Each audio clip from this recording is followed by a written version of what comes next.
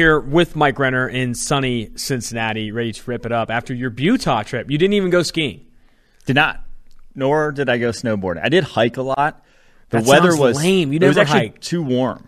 It was too warm to ski. The snow was slush. So sadly, still went out to like Park City, checked it out, but went hiking a little. Salt Lake City was actually very cool. I was pleasantly surprised. I thought it would be very Mormon, and it is very Mormon, but still a good time. How were the hikes? Scenic, I'll say. How long were these hikes? Miles? Couple miles? One was 6 miles. One was like 4 miles. So That sounds awful. you don't like? You're not. I can see you're probably not a hiker. No, I'm not a hiker. Not an outdoorsman. It's just walking. Yeah. Anyway, it's not my speed. Literally not my speed. I don't like fishing either. I just can't. I don't have the patience to do that much nothing for that long. It's just not my vibe. A couple other things on the Catch and Only Buzz National Championship. On this podcast, I said, bet Kansas plus 1,600 to win the national championship. That was from our director of communications, David Sofaro. If you cashed in on that, congratulations. I also middled it by hedging. Bet UNC lame. plus 4. No, UNC plus 4. So that you got. So that if the UNC wins, I still make some cheddar. Kansas wins by a blowout, I still make some cheddar. But if they go like they did, UNC covers, ended up making a decent amount of money off that bet, which is really, really cool to see. Tigers in the Masters. You're a big golf guy. I don't golf at all. The only golf I've ever played is miniature golf and one time at Top Golf in Las Vegas. Mm-hmm. You excited for Tiger in the Masters? I'm excited, but I hope he's good. I hope it's not just him coming back ceremonially and he shoots, 80 2 days in a row and then is out by the weekend. If he's coming back, which, Tiger, the competitor, I'm sure he's probably pretty dialed in. I'm sure he's not, dicking around out there and duffing it. But I really hope that he's in the hunt. Is duffing it a golf expression? Yes, it is. I actually have a good master story. So my brother, he married a girl who's, I guess, not his wife. His wife's dad gets master tickets every year because he grew up near Augusta and used to work it as a kid. And so the first year after they got married, he got tickets from him, asked me to go. And the Masters is like a few weeks before the draft every year. And I'm like, I really should probably work. I need to get it's too close to the draft. Mm-hmm. This was I think 2 weeks before the actual draft. And this was, I believe, 2019. I'm like, nah, I really can't go. I shouldn't. And it's kind of a bitch to get to Augusta. You have to fly into Atlanta and then drive over. That ended up being the year that Tiger came back and won the Masters for the first time in a decade. So I was crying watching at home because it was so emotional because I was a big golf fan growing up, obviously. Watched a lot of Tiger, but he had been out of the game for so long. And he was on 17. I believe it was 17, maybe 16. I can't quite remember. The hole where Tiger almost hit a hole-in-one on the par 3 that basically sealed the deal and was in the front row for that. And I could have been there, but chose to work. So don't ever question my dedication.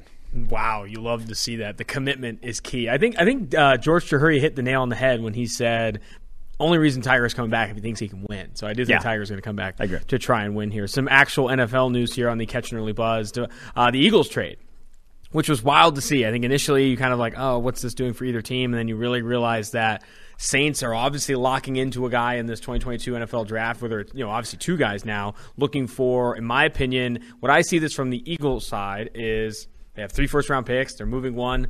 They now only have 2 first-round picks, and in exchange, they get an extra first and a second, right? They essentially are moving down from 16 to 18 for pick 101 in this year's draft. So they get a third-round pick 101, to go down 2 spots from 16 to 18. Then the number 19 overall pick, they send the New Orleans Saints in exchange for a first in 2023 and a second in 2024, which is you're picking up a third-round pick to move down 2 spots and then an additional first and second to move on from a first, which is a mid-tier first that could easily be a top 10 pick next year, depending on where the Saints end up, right? It could be a higher pick than 19, that's for sure. So I love this move for Philadelphia. It's obviously a huge win for them.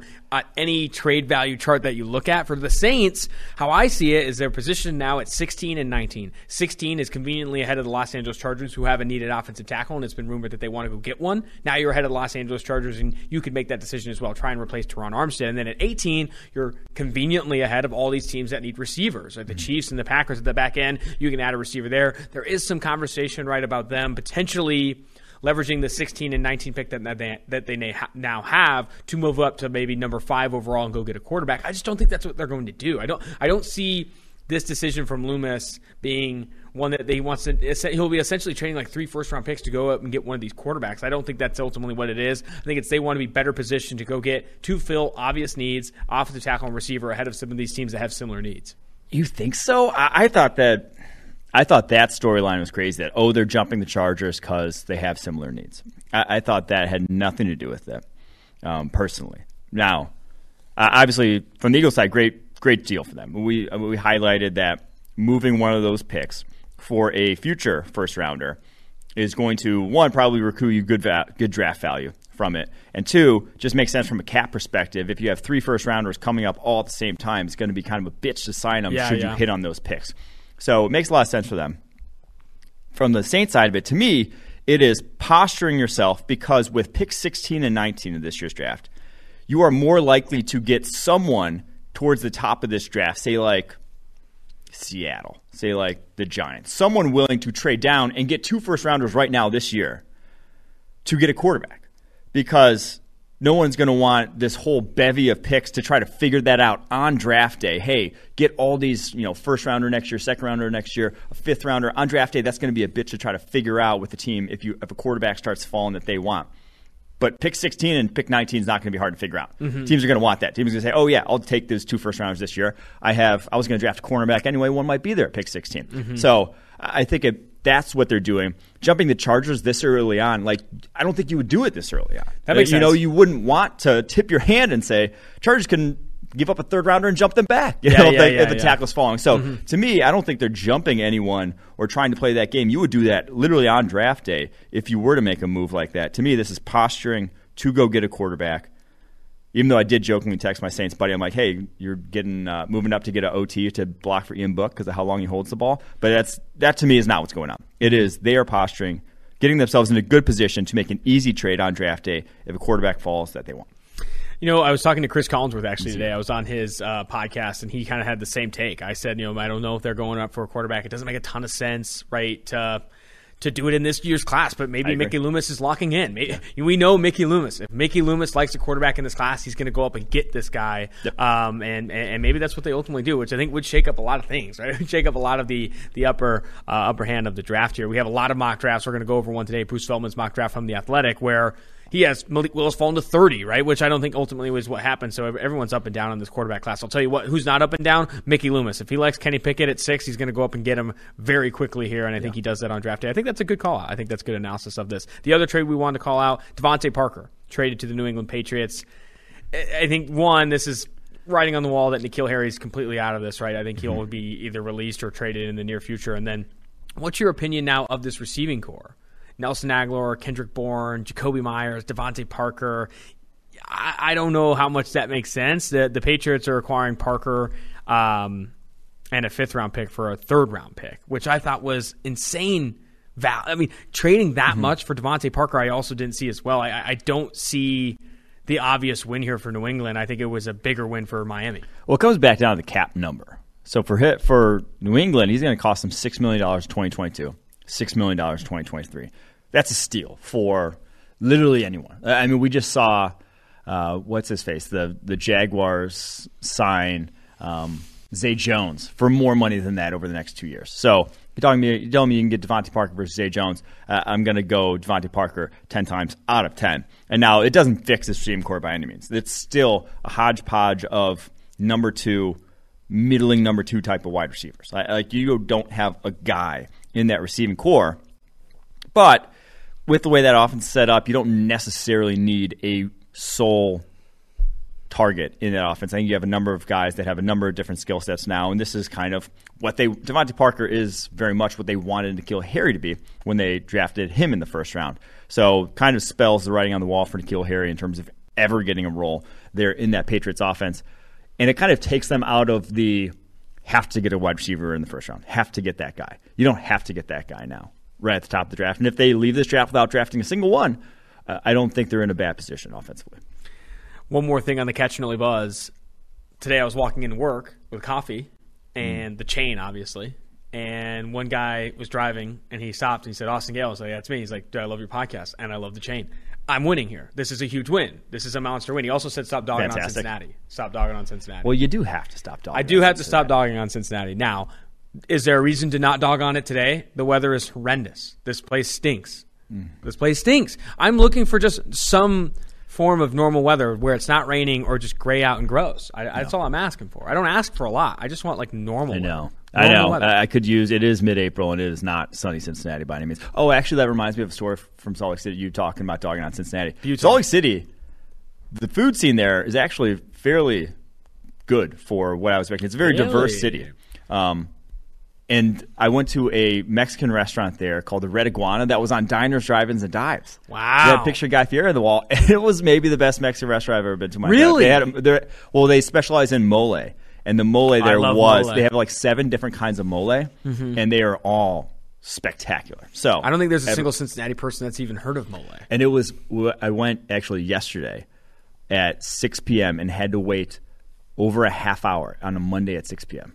to get a table. Really? Yes. That sounds pretty sick. So I've never actually been out to Salt Lake City. I've done some hiking actually in Utah before, Moab and all the Arches National Park. Oh, you did do some hiking. Yeah, I did do some hiking back in the day. Not anymore, though. Off the Catch and Early Buzz and onto the 2022 NFL mock draft from Bruce Feldman. I don't know how much I love where he's slotted these players. I think some of these picks are a little bit unrealistic, but I think what he's done a really good job of is providing like coaching intel is how he kind of labels it, coaching quotes, anonymous coaching quotes about specific prospects like Quay Walker, who's not consistently mocked in the first round. He's also got some really good ones on the quarterback class as well. Before I do, I'm going to call out, guess who's a proud sponsor of the Tailgate Podcast? The presenting sponsor of the Tailgate Podcast. Manscaped. It's Manscaped, baby. Manscaped is the presenting sponsor of Tailgate. The only true guaranteed quality pickup this offseason is Manscaped, the leaders in below-the-waist grooming. With Manscaped Performance Package 4.0, your skill position will be sleek and smooth enough for a sub 4.3. No, sub 4.2. 40-yard dash. Support us and head to manscaped.com and use the exclusive code PFF at checkout for 20% off plus free shipping. I've said this before and I'll say it again. If you are trimming below the waist and you are not using a tailgate-assisted purchase of the Manscaped 4.0, you're doing your skill position a disservice. Your skill position is a disservice. It's also a great lead on dating apps. Highlight it. Manscaped, tailgate, 20% off. People are like, "Wow, this guy gets it." Pose a pic with one. Pose a pic with one. Hold it in your like you do the fish pictures, but it's a Manscaped piece. Because of the ceramic blade and skin-safe technology, your nicks and snags will be reduced in the season of trimming the roster. Manscaped will make sure you're cutting the right players and not any important pieces of your D. Look, fellas, don't fall off our draft board. The ladies out there think that long nose hair is a major turnoff. The Weed Whacker nose, ear, and hair trimmer is your solution. Why not use the best tools for the job here? April is draft season, but it's also Testicular Cancer Awareness Month. Manscaped has partnered with the Testicular Cancer Society to bring awareness to testicular cancer, men's health, and early cancer detection. I'm glad they don't fit any puns into the cancer part of the read. I think that's smart. Get 20% off and free shipping with the code PFF at manscaped.com. That's 20% off plus free shipping with the code PFF at manscaped.com. And use code PFF. Turn your Mr. Irrelevant into a first-round pick with Manscaped. I love that. I really do. I really love the presenting sponsor, Manscaped. You know what I want you to bring up on the podcast? I think you told this story before on the pod, but I think it should be an annual tradition where you could spring it up every April. The April Fool's joke from your ex is absolutely sensational. Yeah. It's one of my favorite stories. You have to tell it. Okay. So I was dating this girl. It was a long-distance relationship, and I had met her. I had met her over Instagram, and so met her in person probably. 6 times prior. It wasn't. Wasn't she from Utah? Or no, Nevada. Yeah, and so I didn't really know her now. Mm-hmm. Yeah, Also, paint the picture of what she looks like. That's key to the story. She's very attractive. She's 5'9". She's got an IG model vibe to her. It's an IG model vibe. Yeah. As we've probably been dating 6 months at this time, and she used to model every Sunday for this it was a costume company that she would test out the new costumes, and they were oftentimes very skimpy costumes. She would send me pics of every costume, all these random ass costumes she was in on Sundays. And then probably 2 days before April 1st, she sends me a text saying I really have been wanting to talk to you about something. And I was like, oh, what? She's like, actually, no, I really just don't feel comfortable. We'll talk on the phone about it tomorrow. And then I call her the next day, and I ended up not actually bringing it up.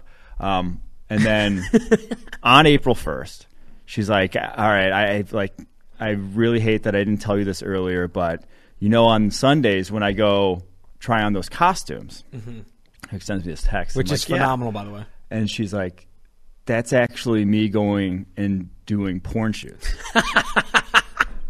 And like I'm in the office here. I remember. And my heart just like drops. I'm like, what the? I'm like, no way. I was like, how? How is this possible? And I remember you're immediately thinking of scenes, right? You have to be thinking of scenes, and they're bad, right? Those scenes that you're immediately going to. You're like, dude, she's getting. It's not good. I was going to a dark place, and literally like losing breath. Like I'm like struggling to breathe for a sec there. I get up from my desk, I walk out, and she's like, "Oh, I'm so sorry. Like, please don't be mad. Like, I never meant to hurt you." Like, okay, God. Like, walk out, and I just start like walking around Cincinnati. I'm aimlessly wandering, and she like calls me like 3 times. I'm just not picking up. I'm like, I am not about to talk about this. And then I finally pick up, and she's like, April Fool's, and I'm like, you. It's the best April Fool's joke I've ever heard. It was such a good April Fool's joke that I like took me a while to actually believe that it was still an April Fool's joke, because I'm like, you got me. Like, I can't just come back to reality from that. I was still like, head was still in the mix. It's literally the best April Fool's joke that I've ever heard of. I don't think anyone will top it, and I think there's some key tenets to it, right? The key tenet, one, is it's believable, right? She kind of had like a porn star vibe to her anyway. So you're already kind of like, yeah, I could probably see it, right? There's a handful, there's certain girlfriends you've had where you're like, nah, that's probably wrong. But the other piece of it is it's the pre-bake, right? You have to bake it in. April Fool's joke where you like hit up your mom, you're like, I'm pregnant, or stupid, and you should probably just throw your phone out the window. Months of backstory. Yes, you need to like bake it in and really just like nurture this thing if it's actually going to be good. I had this take recently that April Fool's should be where you announce something that you've been doing for the last year was a complete joke. And you just like, it's just like you come out and you're like, yeah, this is actually all a lie. That would be pretty hot. I think that could actually lead to some funny comments. We're going to get to the save your likes part. It's every April Fool's joke that anyone sent. Julian Edelman sent that April Fool's joke where it's like an NFL media graphic breaking Bucs sign Julian Edelman. And in the bottom right, it's clear as day. It has an asterisk that says April Fool's. Guess how many likes that has? How many likes that shitty ass joke has? That's not even a real joke. He literally says April Fool's in the same comment. 220,000 people liked that tweet. That tweet stinks. And it's not even that funny. He didn't even like Tom Brady didn't quote tweet it and said can't wait, and then he said April Fool's. Like, he literally said April Fool's as he told the joke. Putting April Fool's in the graphics pretty bad. Scene where he's like, the shirt is gray, not like that's literally what this joke was, and it has 220,000 likes. It's just an embarrassment. If you think that's funny, you just don't. You're just a trash can. I'm sorry, I can't get on board. So that April Fool's story though, I think you've told it on this podcast in previous Aprils, but it honestly might have to be an annual tradition because it's that good. It is really that good. On to this mock draft. Bruce Feldman, he's been on this podcast a handful of times, a true friend of the show, puts together, I think, one mock every year. I think only one mock draft every single year where, the goal of it really, I don't think, is to – so he has in the intro here, after spending the past 6 weeks talking to coaches and experts inside college football, so inside college football, as well as many NFL sources, I put together a mock draft based on those evaluations and needs of each team, as I did last season. The insights and the scouting reports from coaches, scouts, and analysts informed how I view day one of the 2022 NFL draft and what each team will be getting with these players. This is not necessarily what he's hearing is going to happen, right? So we don't pay attention with his mock draft specifically on like where this player ends up and all that stuff. For example, Malik Willis goes 30 to the Steelers. Like, the Steelers trade back and still get Malik Willis. Like, I'd give that 0% chance of happening in the actual draft. But he does, with that pick, offer a lot of cool analysis on these players. So we're going to talk about the actual analysis, the actual quotes from these coaches, and not as much break down the team fits like we usually do. So with Aiden Hutchinson, he has Aiden Hutchinson going number 1 overall. I think my favorite quote was, on film, I wasn't as impressed, but in person, he's a wrecker. It's the motor he plays with in combination with his speed and strength. His use of hands is great. He affected the game on every play. His ability to generate speed to power from his hips to his hands on film doesn't look great, but he's violent. They moved him all over. I've got nothing but respect for that kid. How, in my opinion, and I know you're going to comment on this too, on film, he doesn't look good, but when you see him in person, it's just a totally different player. I don't think in-person scouting should have that much weight. Yeah. I also don't, unless you had watched previous years, which maybe that was. what he was watching. But, like, if you watched any point in 2021, I'm not sure how you wouldn't be impressed about what he was on. It wasn't like he was a up and down, takes games off kind of guy. It was a pretty consistent week in and week out domination. Number 2, he has Trayvon Walker going to the Detroit Lions, which I think we're seeing increase every single day, right? Trayvon Walker going as high as number 1 overall in some mock drafts, going 2 overall with the Detroit Lions. 3, Ike Ekwonu, Houston Texans. Right now on DraftKings Sportsbook, you can bet under 3.5 for Ike Ekwonu. I think at like minus 130. I think the consensus is he's going number 3 to the Houston Texans. If not he could go number 2. Obviously, maybe not with the Lions not needing tackle. But I think 3, the Texans are going to lock into Ike Ekwonu. Then at 4, Evan Neal. And the quote he has here, 2 people in the coaching intel section say that he's more of a guard in the NFL, which I did not realize that there were league opinions that way. So we've obviously heard that about Ekwonu. Like that's been and he played guard. Mm-hmm. And obviously Neal played guard his freshman year, but he's been a tackle the last 2 years. But 2 different coaches saying, I think he might be more of a guard than a tackle, which is very interesting to me. Because I don't think I've heard anyone, and he's 6'7", is another big aspect of that. You don't just see a lot of 6'7" guards, but I do agree with the assessment of there's some movement stuff that he struggled with. I think you'd be an excellent guard is one of the quotes there. I do also think though he has lost weight since, and it says here he played in the 350 range, is down to 335. I think that's a big part of some of those movement issues. And getting out to tackle, and staying at tackle. Is he's realized it himself that 350 is not a sustainable weight for too many offensive tackles in the NFL. He also has Devin Lloyd, the Utah off-ball linebacker, going number 5 to the Giants. And I won't read through every quote here, but it's like 7 quotes, and all of them are the same. It was the ravest of reviews, which is why I can see why he put him 5 overall. And it's something that we've said about Devin Lloyd, that there's not a lot of weaknesses. Yeah. He may not be the highest end linebacker prospect we've seen, but he may be one of the most complete linebacker prospects we've seen. And that just, I don't know necessarily how he busts at the next level. He's just got an all-around skill set. Fair enough. Can't predict the bust. Number 6. We haven't talked about this pick a lot. He has Kenny Pickett, the Pittsburgh quarterback, going here, the first quarterback off the board, and it's the only pick they have in the first 120, and there's been some conversation where they might need a force quarterback there. I think Rule said one of those words or whatever it was. I am of the opinion that they're 100% going with a quarterback. I think they are going to go with either Pickett or Willis or whoever is available, whoever they like the most in this class at 6. Is that where your head's at with this? Like, I would honestly bet if there was a prop out on does Carolina take a quarterback, I would bet it. I don't know what the odds would be. I would bet it. Not even just quarterback. I think Kenny Pickett. Yeah, like I think because Matt Rule recruited him at Temple, and there's some connection there, and Matt Rule loves the guys he's already got connection with. And just Ben McAdoo, Matt Rule, what they've sort of I put in the comp for just like how he looks physically, and now not necessarily game wise, but like physically how he plays the game, and not necessarily how he projects to the NFL. But the comp of the draft guy was Sam Darnold, who they obviously coveted themselves as well there in Carolina. So if you like Sam Darnold, we're high on him enough to trade what they traded for him. You're probably going to be high on Kenny Pickett too. Wow, that would be rough. That would be rough if he does have that career right. I'm not going to put that on him.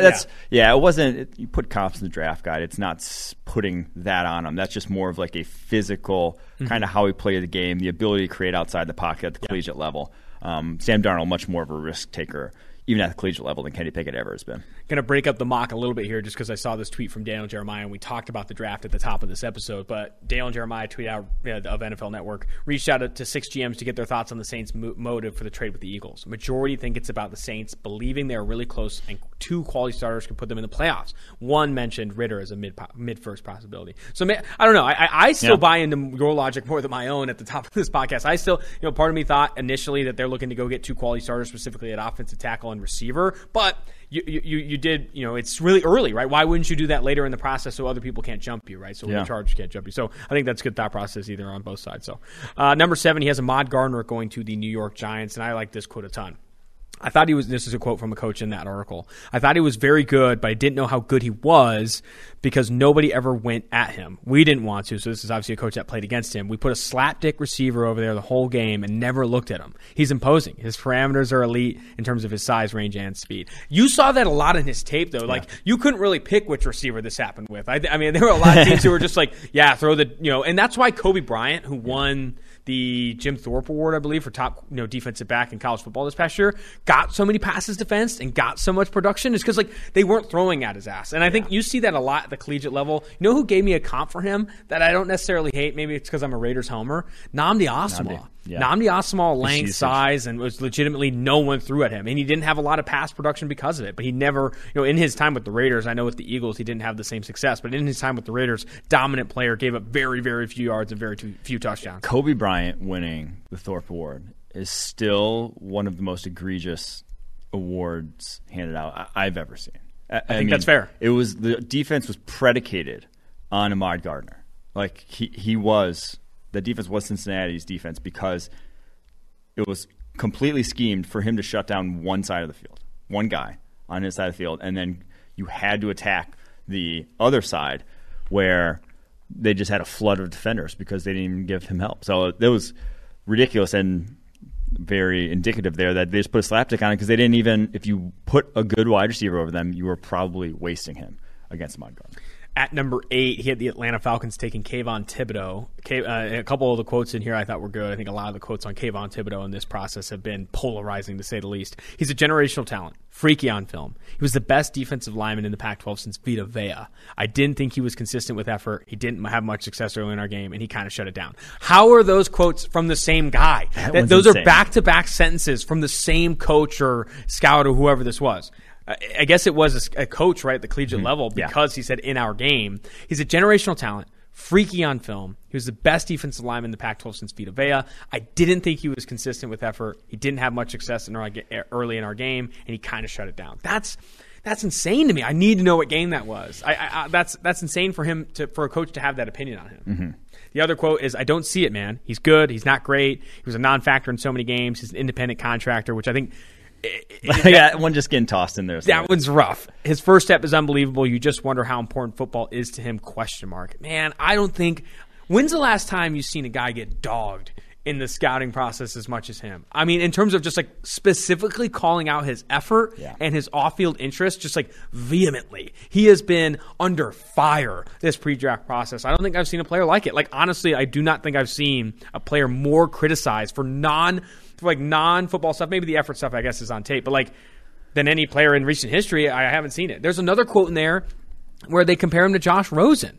He says, the talent's there, but what are you getting? He plays in spurts. He's got it in his body, although there's a little bit of stiffness there. I'd like, whatever. He says, in a weird way, he reminds me of Josh Rosen. I think they're both good football players, but are they really concentrated on football? They'd be really good at it. But you listen to Thibodeau talk and you wonder about his mindset. I think whatever his perception of being an NFL guy is going to be different than what it actually is. I guess I just have differing views. I thought his podium, his podium session at the Combine was impressive. I think he's a self-confident guy. I think a lot of the stuff that you read about him and the work ethic he puts in is really impressive. But more and more times we're seeing coaches at the collegiate level, evaluators in the NFL, just dog the hell out of this guy for effort concerns on tape and obviously the off-field interest he has. Yeah, I don't think he's Aiden Hutchinson from an effort perspective. He's not. You're not going to rave about his motor. But I don't see a lot of show me clips where he's really loafing it. Show me an Albert Hainsworth-esque clip. Show me some of those on tape. I don't think that's true. I think it's more just he doesn't have a consistent pass rush plan, doesn't have consistency in his sort of technique to where that to me is more of why he runs hot and cold, not necessarily that he doesn't want it as much on tape. It's going to be interesting to see where he goes. I will say of any player in this class that I'm rooting for, it's freaking Kayvon Thibodeau to prove some of these losers wrong because this has been insane. He's just been legitimately kicked in the teeth by everyone that talks about him. You can't find a quote on Kayvon Thibodeau that doesn't bring up some of this shit. Derek Stingley Jr. at 9. He goes to the Seattle Seahawks in this situation. But again, I think more important with Bruce Feldman's mock is these quotes here. This one, I thought he was a finesse corner. He wasn't violent at the line of scrimmage, but he has great feet and is a real technician. And his ball skills really set him apart. I think another quote in this one called him a receiver playing corner. Is the drive or fire there? He had a good freshman year, or great freshman year. I don't know what happened in the past 2 years. He's got the ability to be really good. I just wonder if he's built for it. It wouldn't surprise me if he gets to the league and he does really well. But if he gets a second contract, is he going to be the same player? So I guess they're questioning what money will do for him and that, and then also questioning, I guess, the fire. I mean, we heard something similar when we talked to Dane Brugler at the Combine. He said so much of the league, not so much of the league, but he said some of the league opinion is that he's not an alpha. He's not a chirpy guy like Jalen Ramsey. He doesn't have the fire on the field. Yeah. And that I guess holds true to this quote as well. Yeah, I agree with the finesse corner aspect. He is not a pure. He looks nothing like Ahmad Gardner at the line of scrimmage. They play the game. They play the cornerback position vastly differently. But the ball skills part is so important to the position and translates.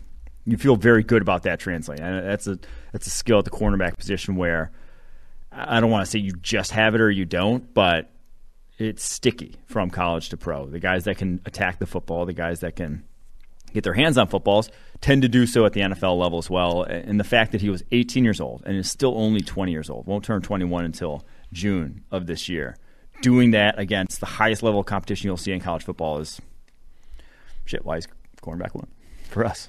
This is... And cornerback, I guess, 2 in this mock.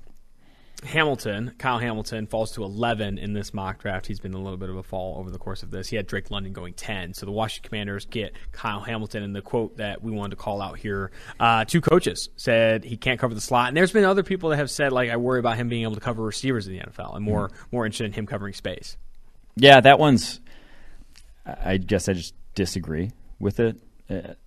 In terms of maybe if you're playing pure man coverage against the slot, but he's more, I guess he would be used as, with that size, he's better suited for a tight end coverage role, which also does exist if you are playing man coverage in the NFL. The funny thing was, though, about these and why scouting is as intriguing and fun as it is, one guy says, we didn't think he was that fast. The other guy says he's fast and has all the measurables. So there you have it. That's no one sees the same shit on tape. Even though we all get the same tape. They really don't. This is Jermaine Johnson. Jermaine Johnson going at 12 to the Minnesota Vikings. Another quote that we have here.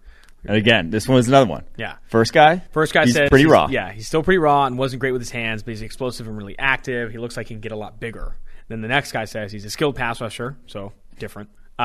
He's tough, physical, and also play the run well. He was a menace. I don't think he's a freaky athlete, but he's a really good football player. So literally opposite on all of takes. Mm-hmm. One says explosive and explosive. One says don't think he's athletic. Don't think he's freaky athlete, but skilled. One says raw. This is skilled. It's same shit.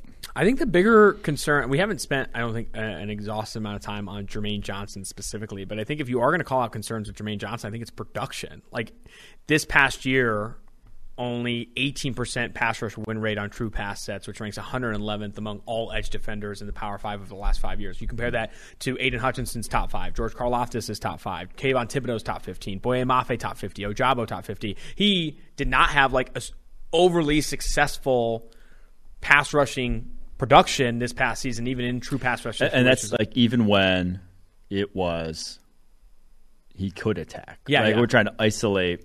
It's not just, a lot of teams will not give, early downs, whatever, not give guys freedom to attack. But like we're trying to isolate when they have the opportunity to do so. And even then, he still wasn't particularly productive in those scenarios, even if his sack production was pretty high.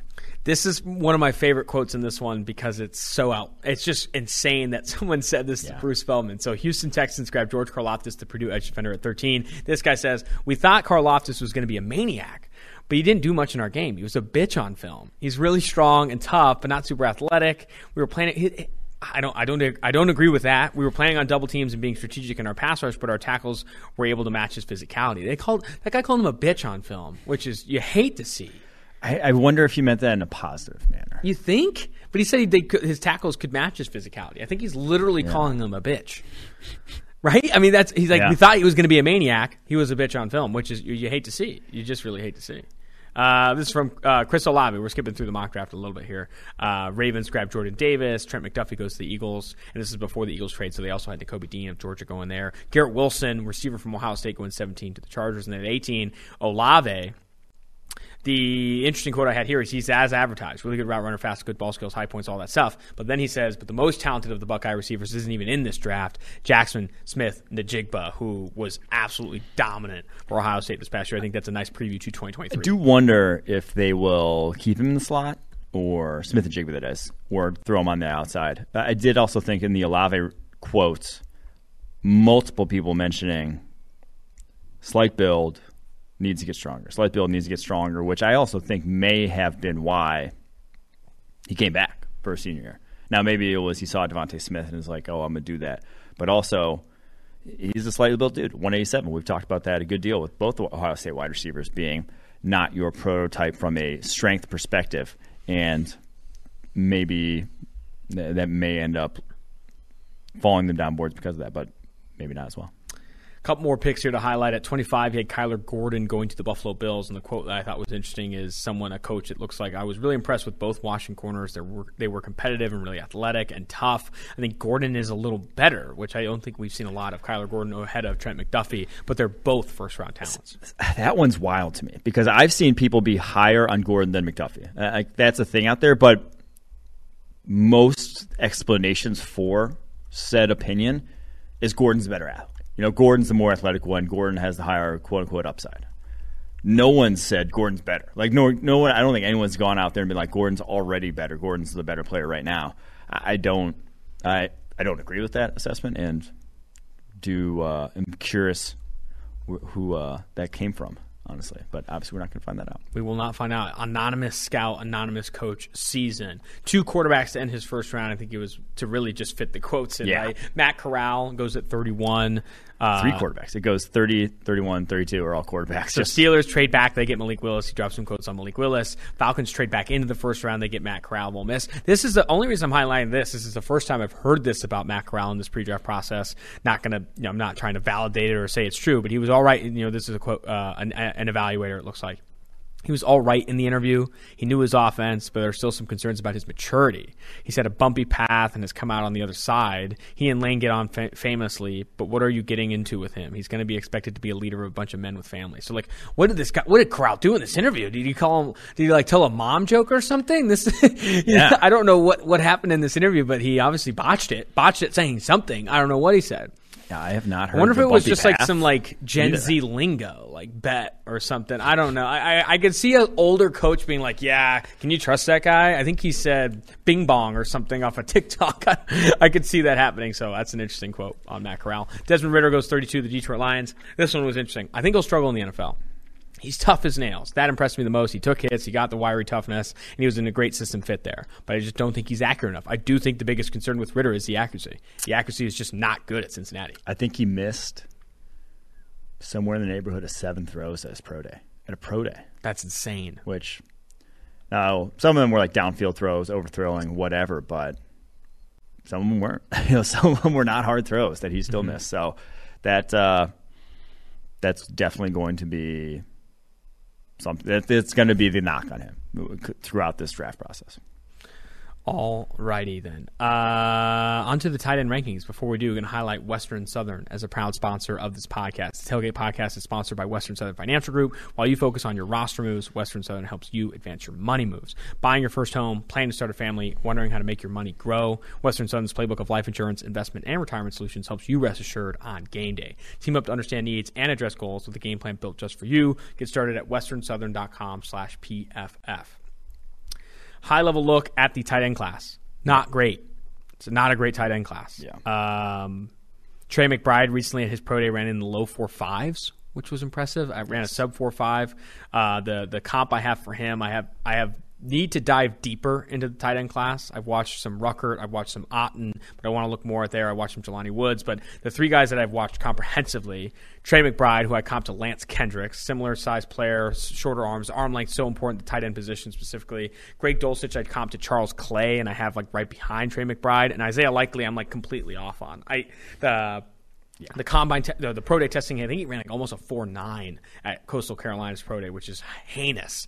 And the comp I have for him is Michael Rivera, former Raiders tight end, former Tennessee tight end. So the tight ends class is not that great. I'm not a huge fan of it. I think Trey McBride's probably the best guy, but I don't know if I'm taking even Trey McBride until late round 3. Yeah. So I'll break it down I did categories for this, then I'll get to the rankings and go through it pretty quick because, like I said, I think Trey McBride's the only guy I'm drafting on day 1 or day 2, and him, like I said, somewhere in the 3rd round is when I would like to draft him. Maybe early 3rd round would be when I start to consider it. Late 2nd round, if someone takes him off the board, I'm not going to hate it too much, but to me, he is the clear. I have him just tier 1 in this class. Mm-hmm. And then I have categories broken up like this: athletes, inlines, and tweeners. And if you want an athlete, or if you want a guy who's going to be a receiving weapon in your offense, a guy who can like make a difference, you're going to lean towards the athletes. If you want a guy who is going to block for you, now some of those, there's some overlap between some of these, but you want a receiver, covet the athletes. Inlines are the guys who are more likely to see the field because NFL teams can't sort of sacrifice the blocking aspect of the position, because if you're sacrificing the blocking aspect of the position, you have a wide receiver. And then you might as well just put a wide receiver out there because these guys aren't going to be as athletic as wide receivers. So inlines are that. And then tweeners are kind of the guys who NFL stays away from. I don't see any of these guys who are going to listen to tweeners getting drafted super highly. Maybe the first one, but we'll get to that. So let's start. Tier 1, I just have Trey McBride in his own. So he's outside of any of these categories because I think he's a pretty good all-around.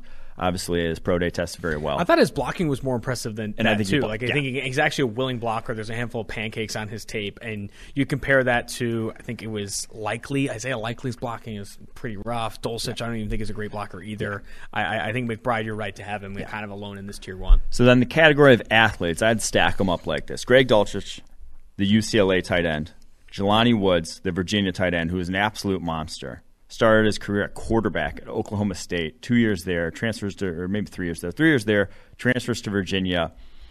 Still looks like a baby deer out there in a number of ways, just galloping across the field. Not a polished route runner by any means, but dude, all-time athlete. I mean, for a 260-pounder running low 4.6s, he is just the kind of guy you want to mold into. Like, that's the kind of athlete that turns into your 1,000-yard receiver at tight end. The guys that look like that are the ones that end up going there.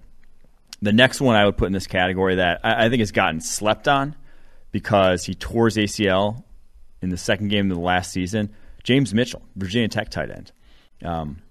He, way back in last year, he was a guy who was getting hyped up for the 2021 NFL draft.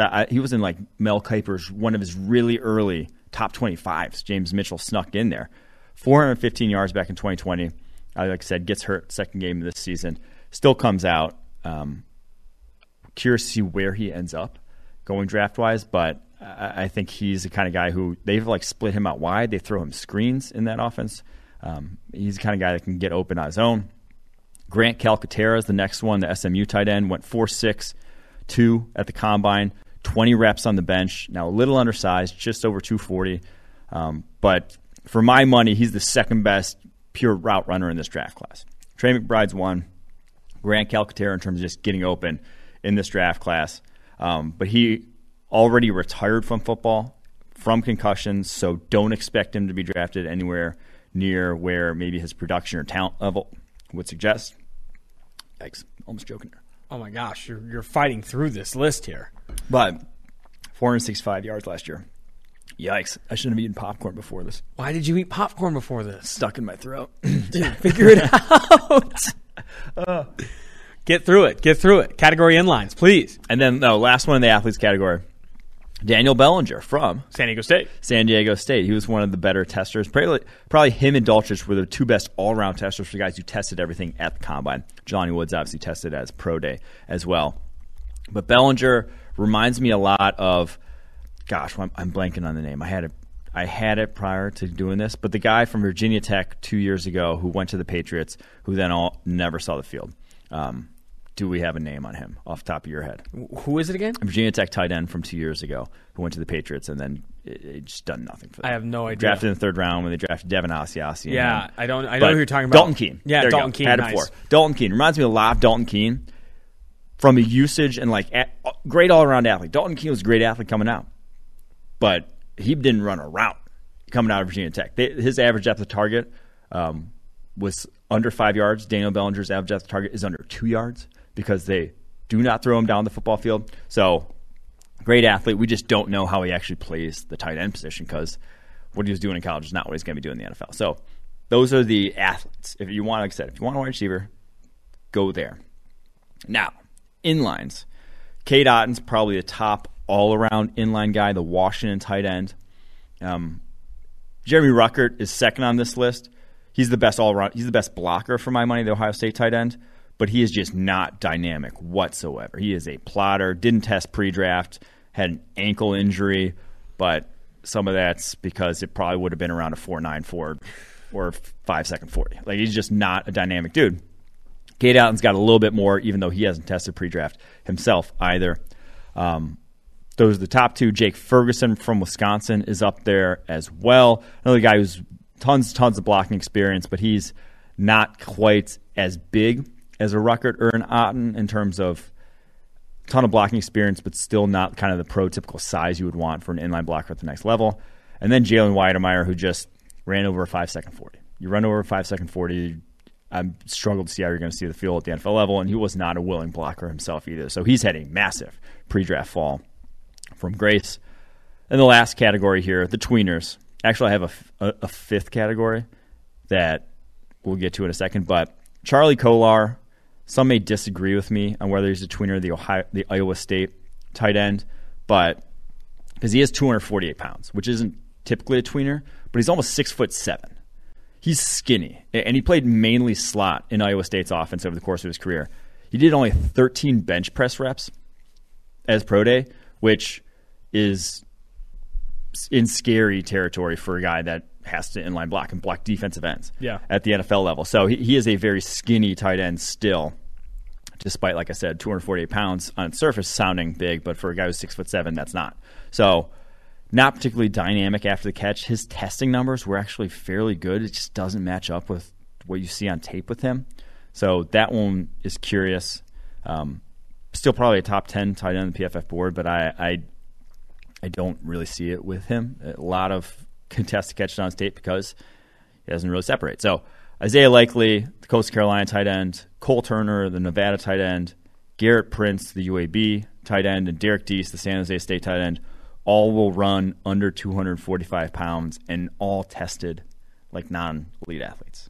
That's a scary proposition when projecting the NFL. And that's why none of those guys that I just mentioned make the top tight ends here that I'm going to list off. And then the last one here that I didn't know what category to put this guy in because his tape is like, it's just not good. It's straight up ugly tape. Drop issues, 8 drops on 50. So it's Lucas Krull, the Pittsburgh tight end, who transferred from Florida to Pittsburgh.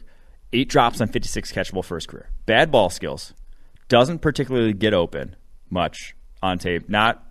Looks like a plotter. Looks like honestly he switched from like defensive end to tight end like last year, and now he didn't. But he is 6'6", 253, ran a 4.64 with a 35-inch vertical, 10-foot broad jump, 7.15 cone, a 4.38 shuttle as pro day. Those are damn good numbers for a tight end. Does not match up with his tape whatsoever. So I put him in the category of testing doesn't match up with his tape. I don't know what to do with him. But he's not going to make PFF's top 10 tight ends. So here's how I would list the top 10 tight ends. This is probably going to be how it's going to be in the final draft rankings. But Trey McBride, Colorado State 1, Greg Dulcich from UCLA 2, Jelani Woods, Virginia tight end 3, James Mitchell, Virginia Tech tight end 4, Cade Otton 5, Grant Calcaterra 6, Daniel Bellinger 7, Jeremy Ruckert 8, Charlie Kolar 9, and then Jake Ferguson 10. And for context, how early are you drafting McBride? And so for context, McBride, I said early 3rd round, Dulcich early 4th round, Woods early 4th round, Mitchell early 4th round, Otton mid to late 4th round. Same with Calcaterra, although he'll probably go later. Like you could probably wait on Calcaterra. That's with concussion issues. Same with Bellinger, Ruckert. We're getting into like the 5th. Ruckert, Kolar, Ferguson about the 5th. Yeah. Oh, man. Not a great tight end group. Because they're not, like, again, you're not separating yourself. You're not, the difference between a James Mitchell and a Charlie Kolar isn't so huge that I got to go use a third on them. And we've seen kind of the track record of like I just mentioned about Dalton Keene and Devin Asiasi, of those late third round tight ends, still not a lot of guys separate themselves. On the fun to read segment that ties up tight end, on the fun to read segment, this tweet was pretty incredible. An absolutely incredible tweet. Nike Basketball, who was doing like such a huge movement around the Coach K funeral, if you will. Yeah. This was the worst brand tweet I've ever seen of all time. Nike Basketball, who has 2.5 million followers on Twitter, sends out, what is your favorite Coach K moment on April 2nd? Then responds with the 1992 tournament win, and then responds with, again, 3. You can't spell championship without K. That, in my opinion, is pretty awful. And it gets quote tweeted. The copywriter for that is out of a job. You have to be. You have to be. It's just tough. It's not clever. Yeah. It's not funny. It doesn't make sense.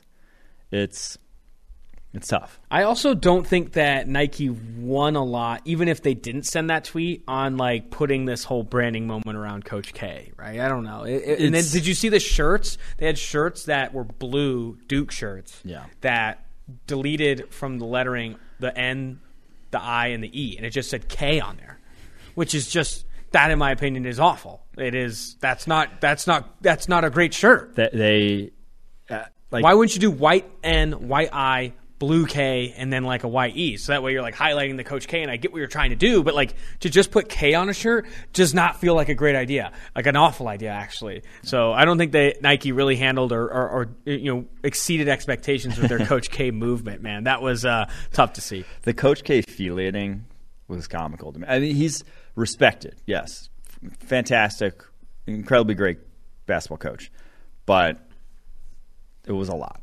It was a lot. And Duke is mostly hated. Like to brand like yourself with Nike with Coach K that strongly. Like I think Kevin Clark, it's a polarizing brand. I think Kevin Clark of The Ringer had the best tweet, and it was something I don't want to scroll and find it. It was, Coach K should come back for another year. It can't end like this. It should end in a perfect note. Another embarrassing loss, but next year. That's pretty sensational right there. All right, for the Save Your Like segment, this is an all-timer. We hit the peak Save Your Likes, the absolute peak. Barack Obama, former United States president, Barack Obama, shortly after Kansas wins the national championship, congratulations to the KU Hoops team. Gave them a tag, which you love to see from a former P, on winning the national championship. This team was fun to watch, and they earned their first title since 2008, which is a pretty good year. I like the slight, hey, I got nominated president there. I don't hate that from Barack OB. But the fun to watch blast from blast, that's just gross. Come on, Barack. You're better than that. You're absolutely better than that. This tweet is the next tweet on our list here comes from me. The next three actually come from me because I need help. I saw this and I didn't even understand it. No. Okay, can I read it and then you explain it? Yes, please. Okay. You wrote, my bracket is ruined. Then you did the 3 closed eye monkey emojis.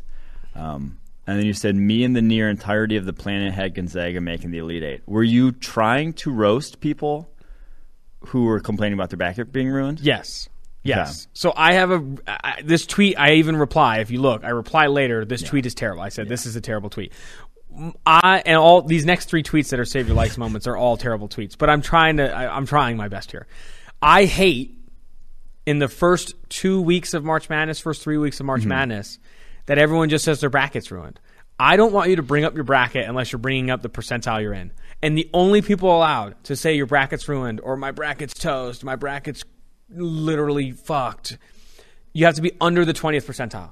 If you're still like, my bracket's ruined, and you're like 78th percentile, like screw yourself. And also, anytime like a major team loses that everyone had going to at least the Elite Eight or the Sweet 16, like, you don't get to say your bracket was ruined. Everyone else also probably had Gonzaga making the Elite Eight. They were a number 1 team in this year. Yeah. I mean, it's similar to like the St. Peter's thing. It's like, St. Peter's win, my bracket's ruined. It's like 0 people on the planet picked St. Peter's to win that game. Like, you can stop. Workshop this a little bit. I think where you went wrong was not addressing that you were talking about other people. Yeah, I know. Like, it sounded more like you were actually lamenting. The sarcasm font was not there, and exactly. I get that. The next one is also awful. I said, I don't know how the I'm just rooting for a game guy during every major sporting event doesn't realize he isn't cool and everyone fucking hates him. Now, so many people replied to this and said, what are you talking about? I'm always rooting for a good game. If I don't have a vested, I'm not.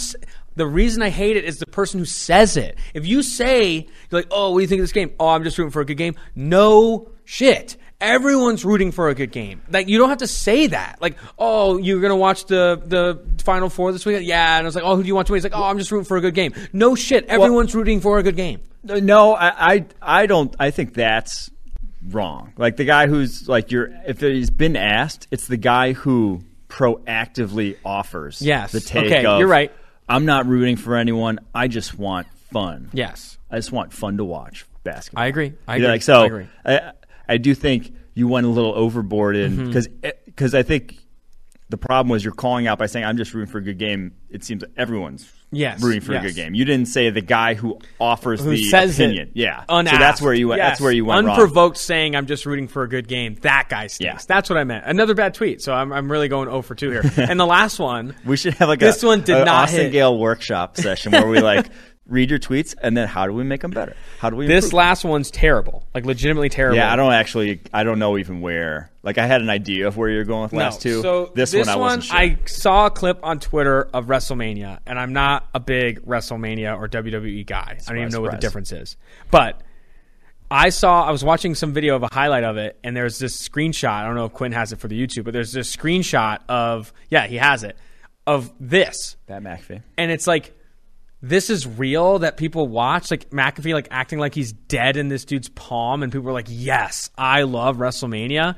And so I quote tweet it with sarcasm, ideally, but it obviously doesn't hit. WrestleMania was so epic this year. This looks like a joke. And if you go back and watch that film, it's like McAfee's like fake, like the end of Mortal Kombat. You know, the end of Mortal Kombat where they're like fatality, and you're like standing, but you're like this. Like McAfee's doing that, and then he like wakes up and pins him. And it's like the whole.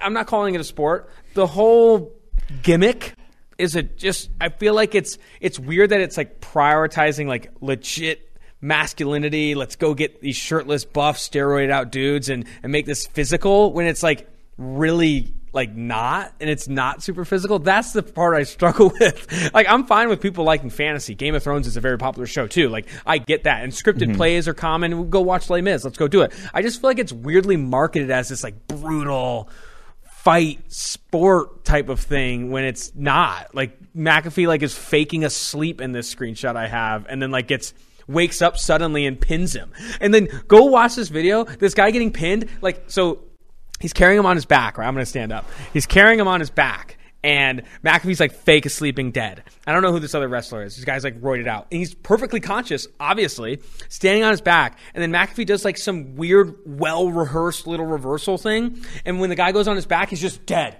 Like, legitimately, like, he's like, eyes are closed, deceased. And I just don't understand how people like that. I'm struggling to see why people like that. I used to watch as a kid. It is like the drama aspect. It's a soap opera. Yeah. Oh no, for sure. It's definitely a soap opera.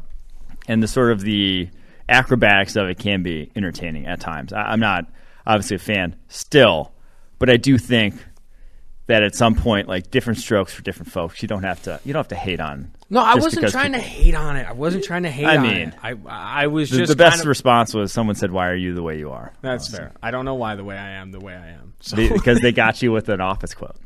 That's pretty good. It's pretty good. Got you with an Office quote in your own game.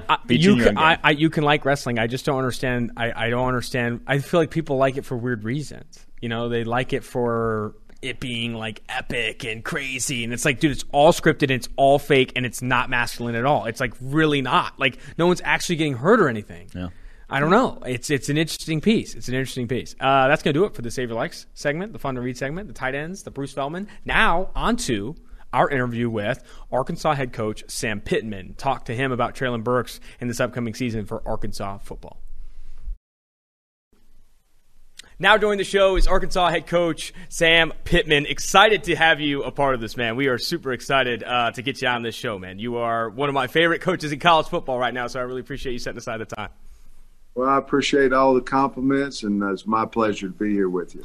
Where I'd like to start, before we look ahead to the 2022 season, and it's you guys have a lot of talent coming back. Ricky Stromberg, Bumper Pool, Rocket Sanders, the true sophomore running back. I want to talk a little bit about Treylon Burks. And before we talk about how phenomenal he is as an athlete and the player he's going to be in the NFL, I want to speak you to speak specifically to his usage at Arkansas, right? Looking, coming from PFF, we look a lot at alignment and how often is he getting targeted at or behind the line of scrimmage. And so much of his reception work was near the line of scrimmage. You want to get the ball right away. See him making those plays after the catch. I mean, he also has this vertical threat ability, right? When you put him on the outside against Texas A&M, he'll go for an 85-yard touchdown like we saw last year.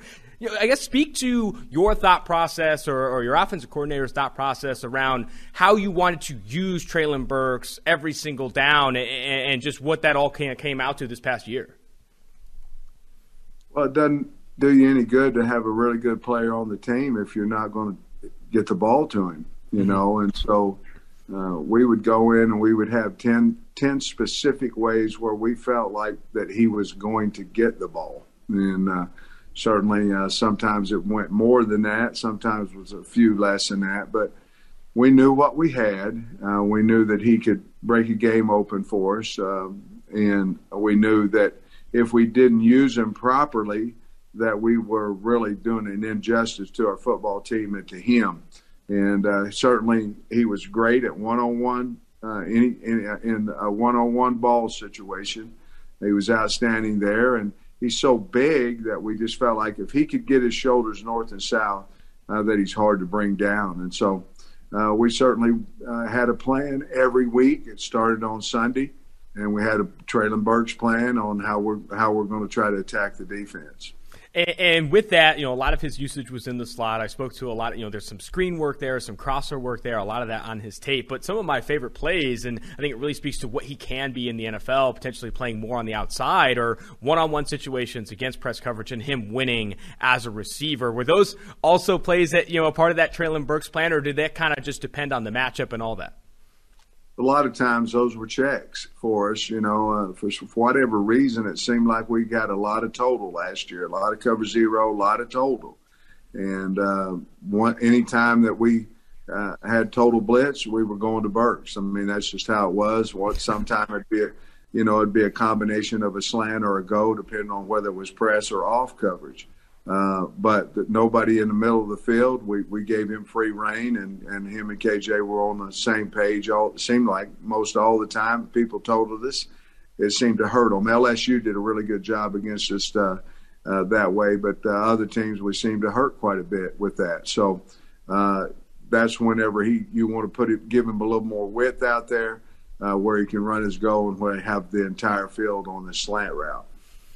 What we talked about his usage all day long. I want to also speak to just the talent he is on and off the field. I actually had an opportunity to have him on my podcast earlier in the season, and something he spoke to is that he was big on cutting weight and really like refining his body. He said some of the players making jokes in the locker room, he was getting on the chubby side, so he even got to cut down to a more chiseled up 225, and I think that's really reflective of the type of player he is and how much he wants to improve. What has been your perspective of his improvement as a player? And just the type of commitment he has to getting better, off the field? He's just a great person. He's a country kid out of Warren, Arkansas. Bo Embry was his coach, did a great job of preparing him for college ball, and hopefully we prepared him for the NFL. But, he's a competitive guy, very confident guy. If we got in a bind, he could punt for us. He's probably got as strong as throwing arm as anybody on the team. Just athletic guy, old hog hunter, got his dogs and all that kind of stuff. He's just a down-to-earth, one of those guys where hopefully we're praying that he gets taken in the first round, but one of those guys where the money won't change him. I mean, it'll certainly be nice for him and those things, but he's a down-to-earth guy, understands that the NFL doesn't last forever, and I think he'll continue to improve because that's what kind of person he is. Last question on Burks, Coach, and then we'll look ahead to the 2022 season. What do you expect? Say he does go in the first round. I think there's a really good chance he can go inside the top 15, top 20 picks. What do you expect his usage to be in the NFL? Do you see it requisite to what you did there at Arkansas, or is there an opportunity for him to play more of a full-time role on the outside? What's his ideal usage from your perspective as he goes into the NFL? Well, I think he's a slot. Now, with that being said, slots a lot of times, in my mind, you're looking at option routes and things of that nature. I think each team, depending on how many wideouts they put on the field at a time, and I think each team will have their own way to use him. I believe that they can't go wrong whether he's the boundary receiver or whether he's the slot, or that's where I would put him, as either the one-on-one guy to the boundary or the slot receiver. But I think he would fit into any process, any offensive scheme that they might have, and he'll be a quick learner for them as well. Looking ahead to 2022, I wanted to start, before we get into some of the specific players, I wanted to start with more of a high-level question. I think you have some really good – you've shown really good success in the transfer portal and leveraging the transfer portal in your time there at Arkansas. And I think it's been one of the more impressive things about your tenure, in addition to how you performed, how your team and how your staff has performed in the recruiting ranks. I guess, what is your high-level plan and approach to the transfer portal, right? Because so much has changed with that process, with the year of eligibility rules changing and all that. What is your approach there at Arkansas, and how you want to best prioritize and best leverage the transfer portal right now? Well, we're a high school recruiting university, and so I want to go out and get the best high school. I tell our coaches all the time, the better we do in recruiting high school players, the less we'll need to use the transfer portal. And certainly you're going to have to use it because, if you recruit a lot of good players, they tend to transfer, if they're not playing as much as what they possibly could at someplace else. But we usually save 5 to 6 scholarships a year for the portal. Our philosophy in the portal is he's got to come in and we have to feel like he's a potential starter. We don't go into the portal necessarily for depth. The only way you can kind of halfway make that sure is the young man that you're recruiting can't be in my opinion, can't be the 5-star kid out of high school that's not playing college football. He's got to be the guy that is playing on the field so you can get a real evaluation of him against good players. And that's what we do. They have to have been on the field for the team they're transferring from, or we're probably not interested. In the transfer portal this offseason, you added Jaden Hazelwood from Oklahoma. How excited are you for that addition to the receiving corps and just to see that connection unfold with KJ Jefferson in 2022? Yeah, he's, obviously the first priority was trying to find somebody that we could be a playmaker like Burks. And certainly he's one in a few, here at the university. So we went out specifically looking. It was a great situation because Jaden had went in the portal. They had a coaching change over at Oklahoma, and his high school head coach, Jimmy Smith, is our running back coach. So and I knew Jaden as well from recruiting, trying to help recruit him when I was at Georgia. So we wanted him. We went after him once he got in the portal, and it's worked out. We talked a lot about Burks, now talking about Hazelwood. Something that you said in a recent press conference that kind of stuck out to me is that you prioritize length and size at the receiver. You said you can recruit guys that are small and fast, but the better ones are the big and fast, and you really do lean into that at the receiver position. Talk more about that, right? Why size and length is so important at the receiver position, especially as you see, some guys have success in the NFL that are these smaller types, but why specifically do you prioritize length and size at the receiver position? Well, sure they do. I mean, and that's just my personal belief. And the reason I do is because we play in the SEC West. And somehow you have to survive, and big people are going to survive a little bit, a little more than a smaller guy getting hit by the opponent's big guys, and I like huge offensive line. I like big everything. Obviously, KJ Jefferson's a big quarterback. You don't have to worry about, is he going to run the ball on this read?